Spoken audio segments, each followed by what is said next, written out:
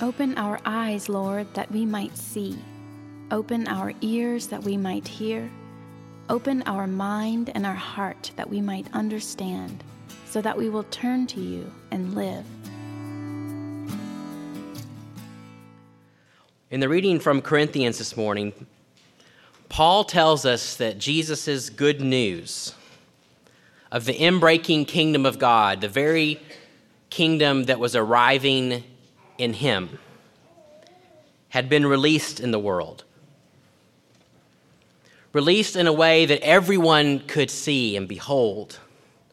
Released in a way that everyone could be embraced by. But then Paul says, if this good news is veiled, it's veiled to those who are perishing, to those who've been blinded from seeing the radiant light that's breaking into the world in Jesus. The one who is the very image of God, the one who is the fullness of God, the one who in his very face we see God's glory. Since September of last year, whenever I hear the word perishing, I can't hear it any way other than the day that Miska and I began our 20th anniversary walking tour on the Kerry Way in Ireland. And we were walking 14 miles from Killarney to Black Valley. And the first hour and a half was just wonderful. It was cool, but there was no rain, and there was magnificent vistas. And soon after that, the magnificent vistas stayed, but there was all kinds of rain.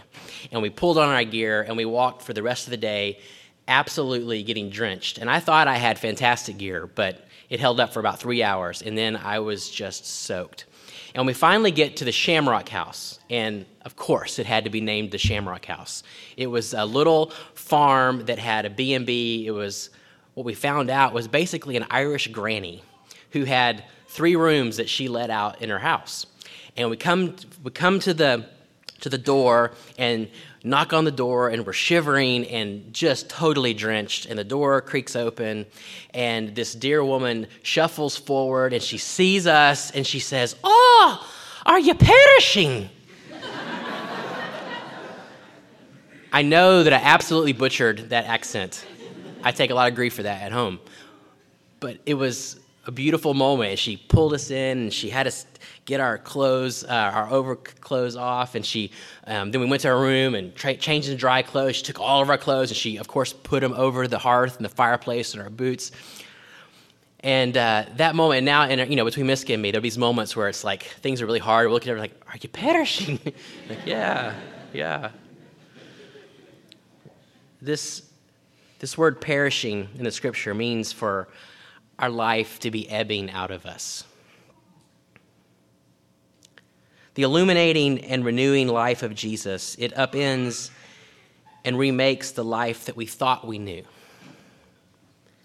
And to see this Jesus is to finally see the fullness of God's life that is now possible for us. It's a life that previously seemed impossible, and because God has revealed a new reality to us, a new way of being, a new kingdom, a new humanity, because God has revealed to us Jesus has revealed to us the fullness of God, new things are possible. But it's true that to spurn this life is to be blinded to this renewing, restoring, generative light. It is to see our life slowly fade. Now, some people take this to be immediately talking about like an eternity in hell, and it doesn't really seem like that's exactly what Paul's saying. He's simply saying the reality that we hear over and again in the scriptures, that when we turn away from the one who is light and life, the essence of us begins to ebb away. If we want to truly live and be whole and be healed, we come to the one who is whole, who is the healer, and that is Christ. For it is this God, this healing, revealing, illuminating God who said, "Let light shine out of the darkness." This one who has shone in our hearts to give the light of the knowledge of the glory of God in the face of Jesus Christ. When you see the face of Christ. And obviously we don't know what that face looks like. And it's probably not the face that most of us grew up with in our picture Bibles. It's not white Jesus. We don't know what the face of Jesus exactly looked like, but the face of Jesus is the one that revealed to us the way God welcomes humanity. The way God in Jesus speaks truth into humanity. The way God in Jesus welcomes all of us home. So what is this life that Jesus makes possible? What does the arrival of this kingdom of God look like? What does it actually mean to be rescued from a life that is perishing? A life that is ebbing away? To be rescued from that life and to be healed, to be made whole, to be renewed. This life that is radiant by God's own life. What does it mean, then, to truly be human if Jesus reveals to us both what God is like and what true humanity is like? Well, last year during Lent, we walked through the 7 deadly sins. This year, what we're going to do is walking through the Beatitudes. Because these are the very questions that Jesus answers in that sermon that the Beatitudes are the beginning of, that Sermon on the Mount, Matthew chapter 5 to 7. This expansive, explosive sermon where Jesus is telling us what new kingdom life is like, what the possibilities are like if God has really entered into the world and removes what is perishing and restores us to life that is new. What does it look like? It's the reality of God's life arriving in Jesus, and it means that our entire life is completely remade, entirely reimagined, top to bottom. And to do that, we're going to have to abandon almost everything that we think we know. Almost every self-sufficient way that we've arranged and managed our life. Every way we've come to believe that the real world works. The life that Jesus announces really does turn everything topsy-turvy. This is the way that the sermon begins. And this is where we're going to spend our time for the next 8 weeks. When Jesus saw the crowds, he wept. I'm sorry, that's another passage. He went. When Jesus saw the crowds, he went up on a mountainside and sat down.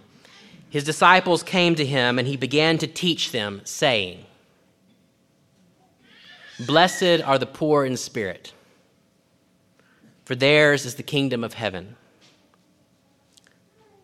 Blessed are those who mourn, for they will be comforted. Blessed are the meek, for they will inherit the earth. Blessed are those who hunger and thirst for righteousness, for they will be filled.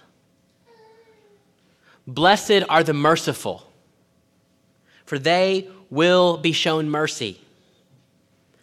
Blessed are the pure in heart, for they will see God. Blessed are the peacemakers, for they will be called children of God. Blessed are those who are persecuted because of righteousness, for theirs is the kingdom of heaven." If we read these blessings, we can hear how the life that Jesus brings really does turn everything upside down. To pass a blessing is to pronounce goodness and well-being over someone. And do you notice that in these blessings, Jesus is calling well exactly the opposite of ones that we assume to be blessed and well? I'm not sure we'll hear the Beatitudes right if we don't get the orientation of what Jesus seems to be doing here. It doesn't seem to be a litmus test telling us what we need to do in order to be blessed. So that we comb through this passage and we find every kind of person that's blessed and we try to figure out exactly how to go and be that so that we too can earn God's blessing. Rather, it's a provocative pronouncement of the shocking reality that the exact people we assume to be at the bottom of the pile are actually ones who are included in God's blessing. This blessing is something God does. It's something that Jesus makes possible in ways that were not possible or imaginable to us before. So we should not immediately jump to trying to figure out how to go and do all these things so that we can be blessed. Though there's something absolutely here because we have much to learn from the poor and the mourners and the pure in heart. But the emphasis is not on their poverty or mourning or purity. It's rather on Jesus' insane, subversive blessings. This is a pronouncement of grace. This is a pronouncement that says, you are assumed to be outside the blessing, you are absolutely inside the blessing.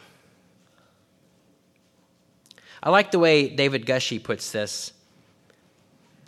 Jesus is not saying, happy are those who mourn because mourning makes them virtuous, and then they will get the reward that virtuous people deserve, but rather good news to those who mourn because God is gracious and God is acting to deliver us from our sorrows. If you read the Beatitudes, Matthew chapter 5, and in just a few moments we're going to talk about our practices as a community during Lent. If you join us in that, you're going to read these chapters multiple times during Lent. If you read Matthew chapter 5, particularly the Beatitudes, and you read it next to Isaiah 61, the prophecy of the one who is to come from God to be the Redeemer of Israel and the world, if you read these two things together, they line up really beautifully. The one who has come to God is the one who comes to set the captives free, the one who comes to those who are mourning, to comfort those who are in sorrows. And this is precisely what Jesus has come to do. The Beatitudes, with the Sermon on the Mount as a whole, are not merely providing a new ethical system for human behavior, but rather they're reimagining what it means to be a human, what it means to truly live. What does it mean to be the kind of person who has received from Jesus a heart of flesh rather than a heart of stone? What it means to be indwelled by God's Spirit so that a new kind of life erupts in us and around us and among us. The Beatitudes imagine for us that our life is not isolated. Our life is not lived by myself. It's not merely our effort to prove ourselves that gives us the good life. Rather, the good life is made possible by Jesus, by the Holy Spirit, by the one who is to us the brilliance and radiance of God shining in the face of Jesus. It's lived out within a community that has within it all of these unexpected gifts and blessings of God's diverse people. So those that we say are not blessed, those that certainly in much of Israel's theology they would have assumed were not blessed, the ones that God was not showing God's favor to, Jesus shows up and says it is precisely these people to whom God is showing God's blessing. Stanley Hauerwas says the Sermon on the Mount is a description of a way of life of a people of a new age that results from following this Jesus. Each of the Beatitudes names a gift. Isn't that odd to think of it as a gift? But it is not presumed that everyone who is a follower of Jesus will possess each Beatitude. Rather, the gifts named in the Beatitudes suggest that the diversity of these gifts will be present in the community of those who have heard Jesus' call to discipleship. Indeed, to learn to be a disciple is to learn why we are dependent on those who mourn, are those who are meek. The life that God brings to us and the blessings that Jesus enacts are connected to the actual, immediate realities of our life. When Jesus arrives and says, "This is the subversive word of the kingdom of God," he's not painting some abstract picture of some distant future. He is talking about their very moment, their actual life. It's not about some religious platitude. It's about our jobs, our families, our heartbreaks, our questions, our politics, our longings, our injustices, our failures, our rebellion, our hopelessness, our loves. The blessings that Jesus pronounced, it's really interesting. It doesn't seem like it was like this ready-made list, that he just wanted to make sure he hit all these highlights. In some ways, he was actually responding to the actual people who were there listening to the sermon. Right before the Beatitudes, when Jesus says, when he saw the crowds, so who were those crowds? Well, in a couple of verses prior, it tells us who these crowds were. Jesus went throughout Galilee, teaching in their synagogues, preaching the good news of the kingdom, and healing every disease and sickness among the people. News about him spread all over Syria, and people brought to him all who were ill with various diseases, those suffering severe pain, the demon-possessed, those having seizures, and the paralyzed, and he healed them. Large crowds came from Galilee, the Decapolis, Judea, and the region across Judea, and all of them followed him. It was these very people who were coming with heartaches and heartbreaks and hopes and sorrows and pain and political dislocation, and they were coming to Jesus, and Jesus said, "You are the blessed." The one he begins with is, "Blessed are the poor." Matthew says, "Blessed are the poor in spirit." Luke just says the poor, so it can end any argument about whether it's just the real poor economically or it's those who are poor in a myriad of ways. It's all of us.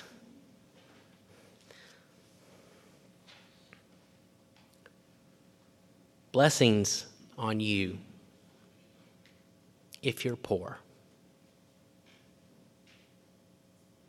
If you're here this morning and you are constantly under the strain of the economy, if you're constantly facing bills that have red stamps on them, if you feel like you cannot get out from under the pressure of what it means to live in this expensive world in which we are, if you are one who has very little and you're caught in a world where there is so much, Jesus says, "Blessing to you." If you are one who feel absolutely impoverished of spirit,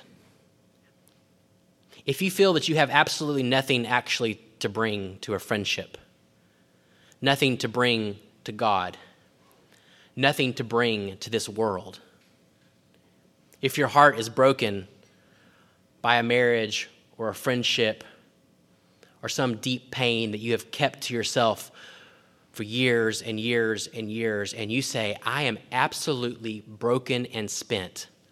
I have nothing to offer, nothing to give. I am done. I am ruined. I have nothing." You are the one who Jesus says, "Blessed." And not blessed because you're about to straighten things up, not blessed because it's all about to turn up. It's because God is with those who are poor. From the Old Testament to the New, God's heart is with the poor. And it is absolutely true that particularly in the Old Testament, it is those who are economically bereft. It is those who have been crushed by the system. It is those who have been taken advantage of. It is those who have had poverty passed on generation to generation. It is those who've been oppressed and had what is rightfully theirs taken away. God comes alongside the poor. And as followers of Jesus, we need the poor among us. Because Jesus is with the poor, and because all of us, in one way or another, are poor.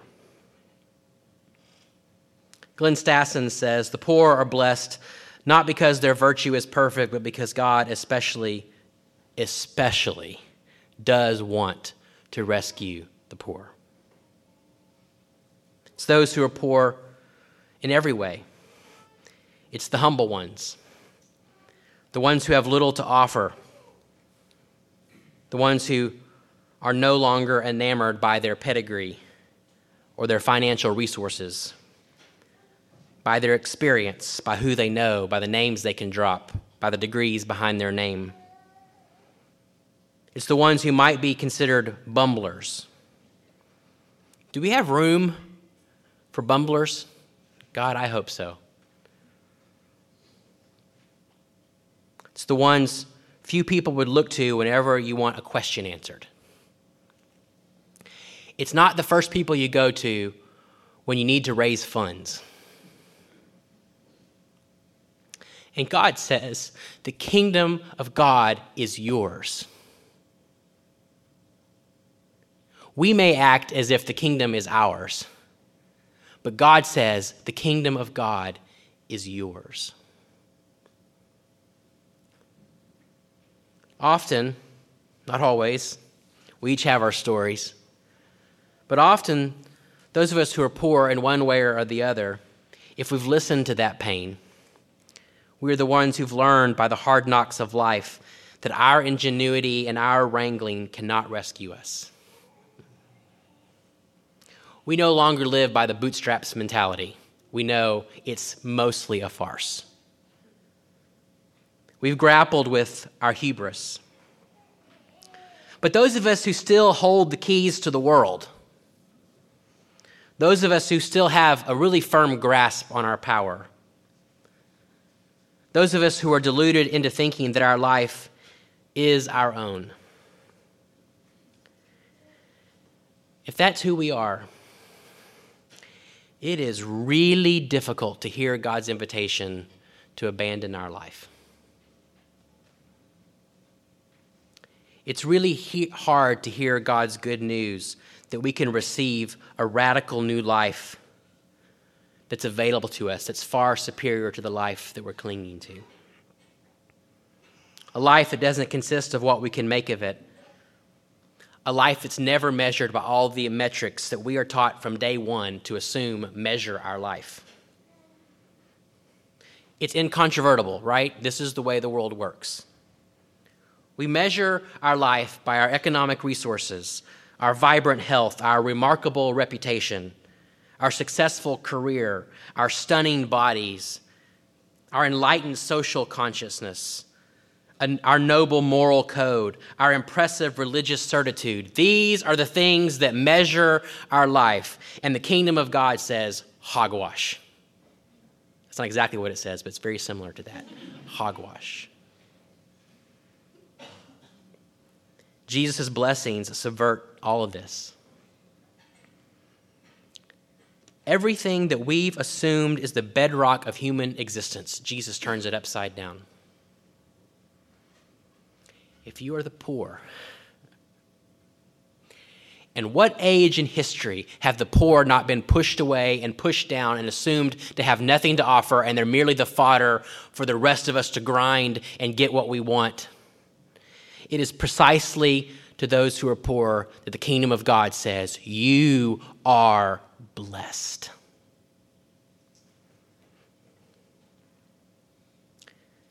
If that's true, if we can believe that to be true, then we don't need to fear poverty. Because poverty no longer defines us. Why are we so afraid of not having enough? Jesus, in the ultimate act of poverty on a cross, opened up a new possibility for humanity. As one teacher puts it, Jesus' poverty has made it possible for a people to exist who can live dispossessed of possessions. Because Jesus was the ultimate man of poverty, Jesus' people can be a people who do not fear being poor. In some ways, and I don't know if this is right, but maybe it is, in some ways it seems like the rest of the Beatitudes sort of flesh out this first line. There are different ways of being poor. And this is a new life. It's made possible because the light has shone in the darkness, because the glory of God has been made visible in the face of Jesus Christ, the one who is poor, the one who more than any of us have ever known has mourned, the one who in ways that shock and surprise us, and we may have to relearn the word, but the one who was the meek one, the one who more than any other hungered and thirsted for righteousness, the one who more than any other human who has ever lived was the merciful one, the one who was pure in heart, the one who, to his very core, was the ultimate peacemaker.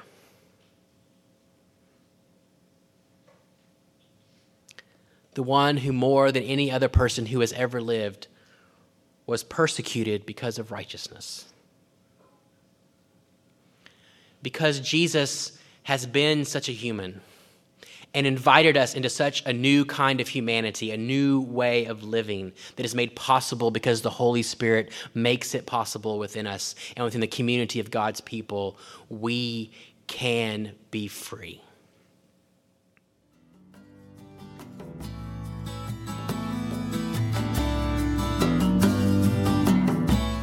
The Lord bless you and keep you. The Lord make his face to shine upon you and be gracious to you. The Lord lift up his countenance upon you and give you peace.